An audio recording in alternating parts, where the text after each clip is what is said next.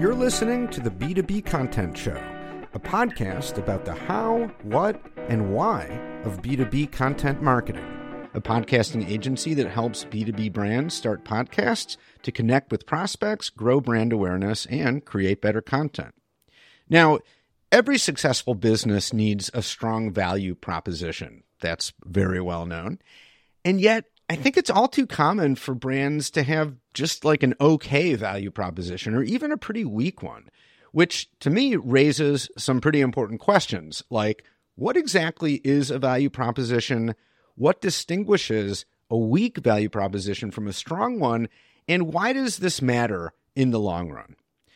Now, to explore these questions, my guest today is Kathryn Joachim. Kathryn is founder and executive director at Creme Brands, a luxury branding agency that helps businesses elevate how they show up online and offline. Kathryn, it's great to have you on the show. Thank you so much for having me, Jeremy. So I know that you help your clients with all kinds of stuff, including developing a really strong value proposition. So Are you surprised when you're working with a client and they don't really have a value proposition or they're not even clear on what it should be? I think it is surprising because you look at the product or service they're selling and there's a lot of really great aspects to it that help set it apart in the market already. And so sometimes it's surprising, oh, you have a great thing you're selling. Why aren't you able to sell it, first of all, to yourself as founder or as marketing director? But it really does start there because if you're not excited about it, why should anyone else be? So even if there are some intrinsic components of the scope of deliverables you give as a service provider or facets of a product that make it really unique and special, unless you're clear on that foundational element, it's going to give you a really weak foundation to build on for all your other marketing and PR efforts. So you want to get a lot of clarity on that. Yeah. Do you find that in those cases, it's that they have a value proposition, but they're just not good at articulating it? Or is it that they actually don't have one? Or is it maybe both? I think it's both. They might have a vague inkling of it, but they don't really feel confident on, are they doing this right? A lot of times I think as business owners, it's easy to feel overwhelmed with all the different facets of that role. And so a lot of times marketing is not even their primary focus when it comes to a founder or someone that's created a product or service. And so helping them step out of the role of working in their business to on it is a really important shift to give that the time and attention it deserves. Yeah, okay. Right, that makes sense. And I guess if you haven't spent enough time working on your business, you might just not have put in the time that it takes to really fully understand what your value proposition is. Like you know what you do, like what your services are, but you just don't have that super clear understanding of here's why that matters. Like here's the elevator pitch of what that all boils down to and what the value is in just like one clear sentence, right? Yeah, I think that's part of it. I also think it's human nature to look to see what other people are doing.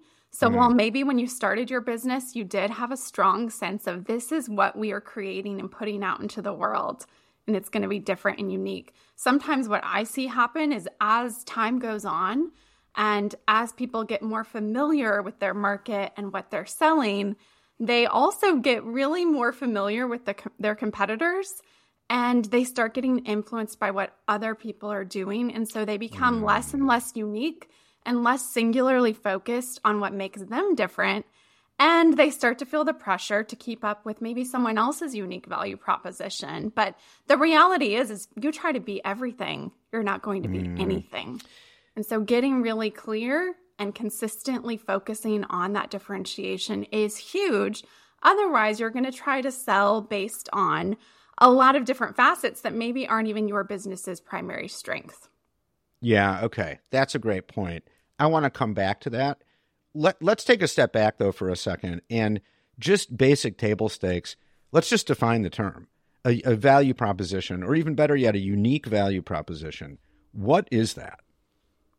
What's in it for your customer? Why should they buy from you versus someone else? It's essentially what your business does well. So it's the value that you bring to the table with your product or service.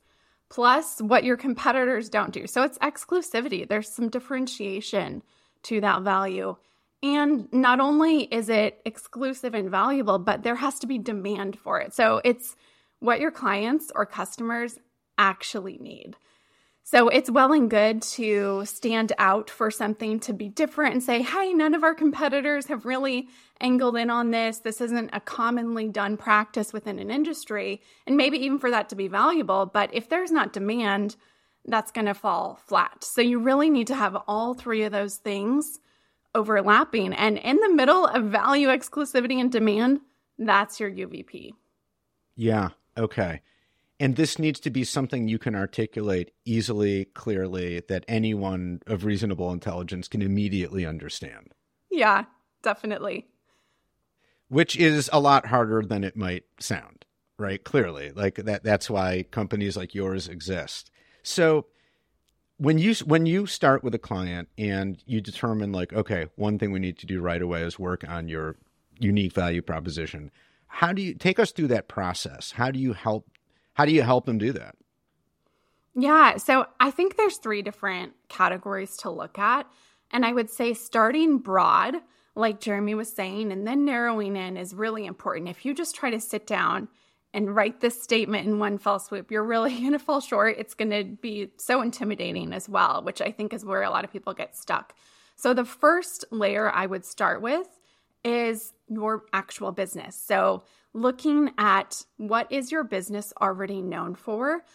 You can do this by gathering testimonials and searching for the common thread between all of those reviews. I encourage our clients to compile a list of as many reviews as they can find and then go back through and look for the repeated terms, the repeated concepts. And that's going to help you start identifying how your business is already perceived as what's in it for your customer because it's in their own words. So that's a great place to start. I also would take that a step further and actually ask for feedback from your collaborators. Now, this might be vendors that you regularly work with that are in a related role, but they're not a direct competitor. It could also be people that actually work within your team or your organization. But understanding their perspective on what makes your business different is a great baseline to start with. And then from there, I would actually move away from just your business to the industry as a whole. And this is where I think you can start uncovering some really valuable insights. So you've already got a very clear layer of how your business is perceived, but maybe you're not super clear yet at that point. What really makes this compelling, right? And so by looking at your industry as a whole, you can look at what is commonly expected with the industry as a whole. And where are we over-delivering or delivering something different? So I would break this down into a quadrant of 4 different categories. You could include things that are specific to your product or service type of industry. It could be something like style. What's generally expected stylistically within our industry as a whole? And where are we over-delivering with style or really standing out with a unique style? You could look at something like process. What is the expected process or protocol within this industry? And where are we swimming in a different direction? So by really looking at the status quo of what people might commonly expect within different key categories, you can get some perspective too on not just your business, but the industry as a whole and where you really have an opportunity to stand out or maybe where you already are standing out. So after you've looked at your industry, I would zoom out a little bit more to look at your specific customer. Who is your customer and what do they actually want and need? Because like we were saying, it's well and good to say, hey, we're different for this reason. But if there's not demand for that difference, it's not going to connect or resonate with who you're actually trying to appeal to. So when you're looking at what your customer actually needs and wants, don't just think about it as what they're buying. You need to look at why they're buying it. So I would actually map this out in a sort of funnel. So maybe at the top on a basic level, they're buying your actual product or service. So Jeremy, they might be buying having a great podcast, having, a really guided expert-led experience into the podcasting world. But on a deeper level, they're not just buying the actual deliverables of your scope or a certain amount of time or a certain number of revisions, right? That's not going to actually make you stand out in the market of other options. But you can look on a deeper level all the way down to identity. So you can go from top level of basic, what they're actually buying, to why. And ultimately, it really does come down to identity. Who is your customer once they buy from you? Now, one of our clients has done a really great job of this, Pink Sand Spirits Co. They are a Bahama-based spirits brand of ready-to-drink cocktails and a full line of different alcohols. And they've really honed in on who are you when you're holding that can of pink spirit, when you are of pink sand spirit, when you're holding that, are you someone that is feeling stressed? Or are you transported to this island-style experience where you feel like you've gotten a vacation? You feel like the same way you feel when your toes are in the sand. And the reason they're called pink sand is because the pink sand beach in Harbor Island, Bahamas, that's the inspiration for it. That's the message. And so their tagline is actually crack open the good life. And so not only are you just cracking open a can of something cold and refreshing, you're actually opening up a whole other experience. And so who are you when you're holding that can? That's a very powerful question. And if you're a service provider, maybe you should ask, who is that customer once they go through my podcast service? Maybe they become a thought leader. Maybe they step into this next level of their highest self and achieving their dreams. But when you can really start brainstorming, who is my customer once they buy from us, you start to uncover a lot of gold. So brainstorming through all these different layers of your business to your industry to your customer is really going to give you a lot of initial ideas for your unique value proposition. I would definitely start in the brainstorm space where there's no wrong answers, where you have room to explore, and don't just dive into trying to come up with your UVP on the spot. Right. You definitely can't do it in a vacuum, right? Or like in a huddle with your little internal team. Like, what do you know? You're not your own customer. So you can easily be led astray by how close you are to your own business, right? But that doesn't get you anywhere, really, unless you're talking to people outside. As you said, your customers, the people you want to engage, they'll tell you, in a sense, they'll tell you what your unique value proposition is. Absolutely. Yeah. So, wow, okay, there's a lot to unpack there. You mentioned, identity. Like, who are you, as you put it? And maybe another way to put that is, we're talking about emotions. How do you feel when you're holding that, beverage? Or, like, to put it in a more of a B2B context, you've bought a new, like, tech platform, you've invested in that and you've made that decision. What's at stake for you? How do you feel? Like, emotions are going to play a role, whether it's, I think, B2C definitely, but B2B too. These are still people at the end of the day. Yeah. And I think you're honing in on what branding ultimately is, which is about creating the lasting feeling for a business. Yeah. And so by exploring how do our target audience want to feel, you can definitely identify actual needs and desires of that avatar. And then that's going to flow into everything. But you're right. They're not just buying a software platform. They're wanting to buy a result, which is actually typically emotions are involved in a result or any sort of solution. Right. And I can think like, if it's something like a SaaS platform, whatever, what is the result? I mean, there's probably a bunch of results, right? Like you want to pick a platform that's going to make all these processes easier, whatever the platform is supposed to do. But on a more individual level, I would think, well, it makes you feel smart.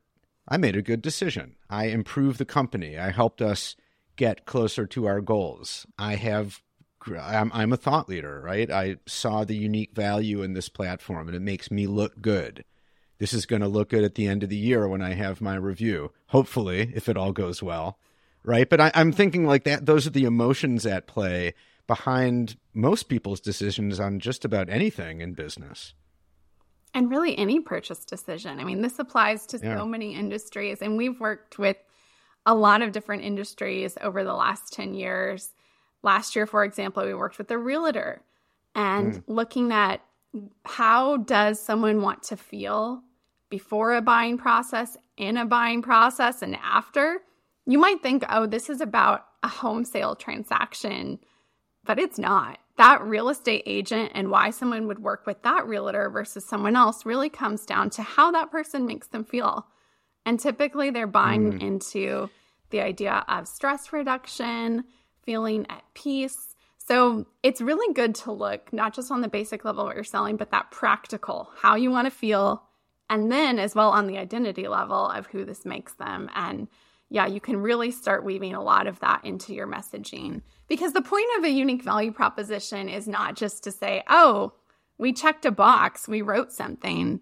It's about getting clarity. So that way this can go into all your social media caption writing, your blog content creation, the ads that you're writing. They should really target these actual feeling desires your customers have. Yeah. And at the end of the day, as I think you made very clear a few minutes ago, it's not just, and I think this is kind of obvious, but maybe bears repeating, a unique value proposition is not just a description of what you do, right? It's what sets you apart from everybody else. That's the unique part of it, right? And I'm thinking, you tell me in your experience how this plays out, but I think that's what can be so difficult about it. And I'll speak from my own experience, as a podcast producer. There are a lot of podcast producers out there and a lot of podcast producers in the B2B podcasting space, which is what we do. And it's not always super easy or obvious, like exactly what sets a particular brand apart, at least because from the point of view of a consumer or like a potential customer, you go to like 5 different websites that might, in the same space. On the surface, they might all look like they do exactly the same thing, or like offer the same set of services. And then it's really up to the brand to be like, well, yeah, kind of, but not actually. We're different in all these different ways, right? And that could be, I think that's challenging. That can just be hard for a brand to really understand, and especially how to articulate that in a way that really lands, with the prospect. Have you found that in your experience? Oh, yeah, absolutely. I think it's hard to figure out what wording to use. And that's why it's great to listen to what wording your customers are already using and letting that be your starting point. Otherwise, you might project your own understanding of what you're selling as the expert versus the one who needs the service in your case, which is something that's human nature to do, right? For myself, I'm a brand designer and we have a boutique agency. And so I could definitely focus on selling what we do from the perspective of a bunch of nerdy details that I really care about. Oh, the letter spacing. Oh, the X height of this font. And this is such a great design. I mean, you're probably like, what is she even talking about? And that doesn't matter to me. I do not care. Because just like what we've been talking about, Jeremy, you care about how you want to feel as a business owner. You care about who you become after you work with us or who this helps you become, right? You don't care about the things I care about as an expert. So I think it's very important to differentiate who your business is as the guide, as the expert versus the customers who you're guiding. And, I think a lot of times we go into business because we see a problem that we want to solve. And that's wonderful. It's very powerful. The problem is when you forget to look at the problem you're solving from the viewpoint of someone who has that problem. Right. That's so well put, which is why I think the very best marketers have really high empathy skills. You're able to like transport yourself into the mind of other people, of your potential buyers, and truly see things from their perspective. That's not easy to do. It's not. Yeah. Which is why you're so right. It's, and I see this is like the most basic advice, but it's so powerful. Talk to your customers. you know, you've made this point a few times, but it's such a good point. Talk to your customers and record what they say, and then say those things back to other people. You're not going to come up probably with a better way to say it than the very people who are buying your stuff and telling you in their own words why they did that. Yep. And it cuts through the noise. It cuts through the pressure to be just like all your competitors, because you're going to hone in on, this is why our customers worked with us, and this was what was so compelling about it. Right. And that uniqueness, that differentiation doesn't have to be some massive thing, like some earth-shattering thing that no one's ever heard about before. Chances are it's not going to be. It can be subtle things. It can be a tone. It can be like a vibe or something like that, right? I mean, the more unique you can be, the better. But that's, I think, talking to customers in that way is where you're going to get that subtlety and then be able to message it out in a way that's really going to work. Mm-hmm. So what are some things that you see brands doing with their value proposition that are like red flags, like don't do that? Oh, don't do that.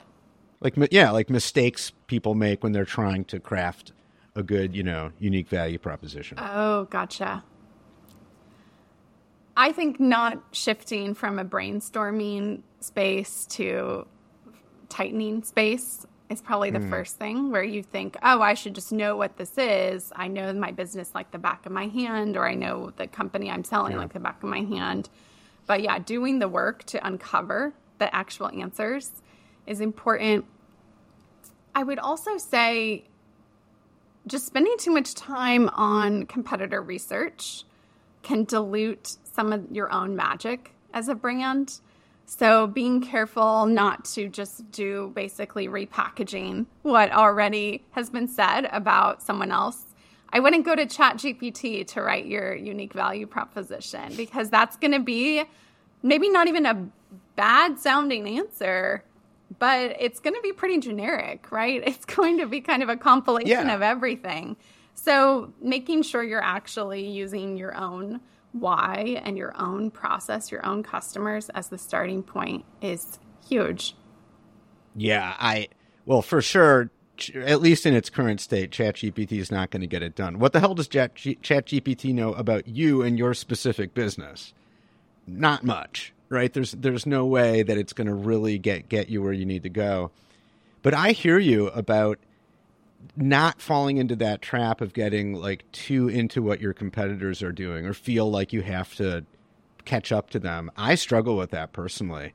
It's, and going to like a competitor's website and just be like, oh man, this is so good. Or like, it's slick and they're saying this and that's different. And maybe we need to do that too. And it's just a rabbit hole endlessly. Like no matter how good your own stuff is, the grass is always greener, right? I really struggle with that. And at the end of the day, I have to remind myself, like, stay the course.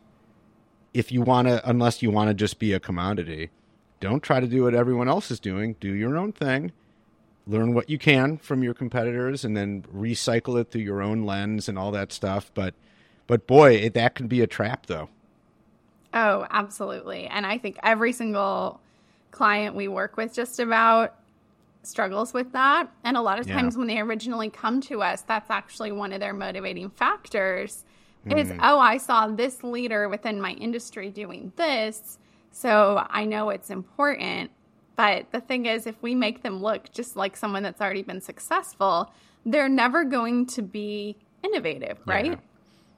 Because if you're always drafting off of what's been done before, how are you going to do something that is original or solve a problem in a more unique way that hasn't already been done? You're not going to, be compelling to your customer ultimately, because they'll be like, well, why would I go with this not as established of a brand when obviously I could just work with this person way up here? It really dilutes what you're doing, but it's so human nature to do that. I also think part of it too is just the challenges that come with marketing and how the mediums are always changing. And so I think part of what we try to do to solve that challenge is see, well, how are other people leveraging this? What are other people doing? And some of it is we truly just want to learn, but I do think there's a difference between learning and comparison. And sometimes it can be subtle and suck you in and you don't even realize, oh, I'm thinking I need to create a video just the way this content creator does when they're not even selling something. They're just an influencer. That's their job all day. Yeah. But we just start to think, oh, this is how I need to be successful because I see this is how someone else has been successful versus really finding what works for us and is authentic to our actual business and then ourselves as humans. Yeah. It's tough because, like you say, it's just a natural human inclination to compare yourself to others or other brands or whatever. And also, to a certain extent, you do need to keep tabs on your competition because you can learn from them. But it's such a fine line between learning from and borrowing and then repurposing and feeling like you have to copy them or finding yourself kind of copying them. But I think you're totally right. Ultimately, that doesn't get you where you need to go. It just doesn't. You come off as like a latecomer or just a copier, like without anything very original to add or to say. But it's tough, though, because on the other hand, ultimately, nothing you really do or say, there's nothing that's absolutely unique. I mean, it's all been said and done before in one way or the other. It's a matter of degree, I guess. Oh, yeah, definitely. But I think, honing in on what actually resonates about your specific process and business model and your angle. Maybe none of it is truly original, but it can be aligned. And I think alignment is actually the secret to success. Because if you're just trying to, like we were talking about, compare yourself, draft off of someone else's model, that's not actually going to be aligned necessarily to how your business operates. So that's incredibly important, that what you're selling and how you're going about with messaging and marketing really is aligned to the actual value and substance. And that way, when customers do buy in, that's the experience they have. Because I think ultimately a really great brand is a promise that comes true. So anytime you have a brand that makes all sorts of claims and looks really shiny, we've all seen it. You look at their website and you're like, wow, they have made it. Of course, you have no idea what's going on underneath the hood of their business. They might not even be profitable yet. They might have just had lots of fundraising rounds and they actually haven't even figured out how to make a sustainable profit margin on whatever they're selling. You really ultimately don't know. But when you're just focused on the exterior and not looking at the interior, it gets really problematic in all aspects. So, looking that's inside, such a good how point. can you align? That's such a good point. Right. You don't know what you don't know. So don't base too many assumptions on just looking at a website or something. Like, it tells you very little.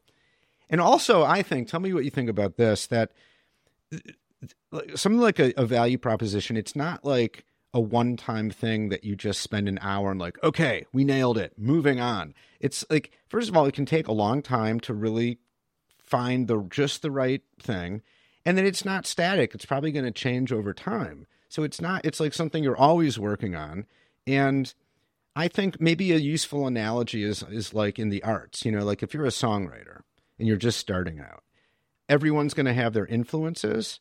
And chances are, starting out, you're going to sound a lot like or a little bit like your favorite songwriters, because that's how you learn to do it. But then if you stick with it and you're good and you really work, eventually, without forcing it, that'll morph into something more unique. It'll morph into you. And it's not something you can really force. It has to happen naturally over time and repetition, and being open and honest to really trying things and really finding what really works for you.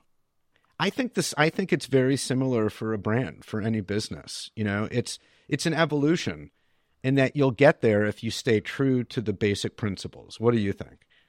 Yeah, I definitely think so. Yeah, finding your voice is really ultimately what we're talking about. Yeah. And so it takes a while. It's not even just what you're saying, it's how you're saying it, because that can really change the actual communication.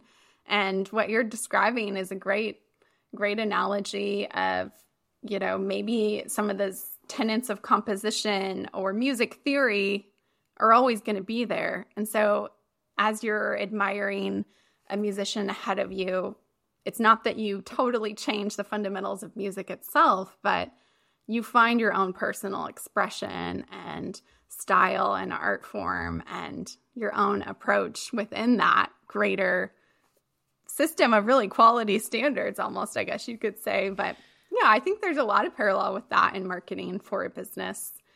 But finding your voice and knowing that just because there's a lot of people that have said something in the past doesn't mean that you don't have something to say of value, or the way you say it, or your experiences. And I think that's why we're going to see more and more, especially with the proliferation of AI and marketing just being in a season of great change, or it already has been.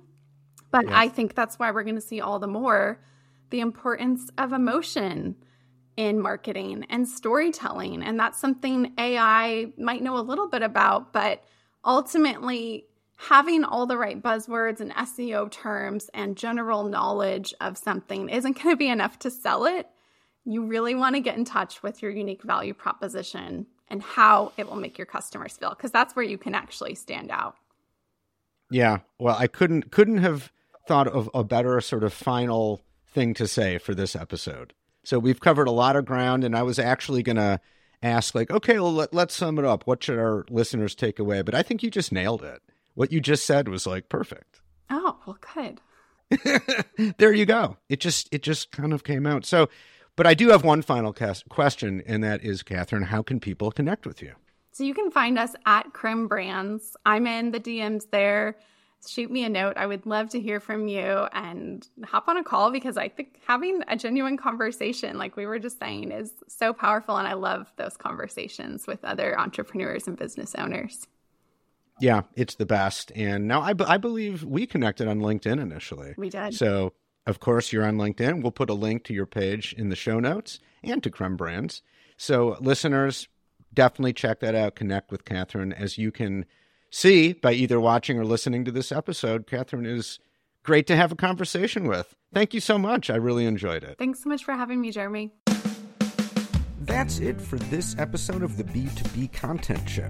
You can subscribe anywhere you get podcasts on any podcast app.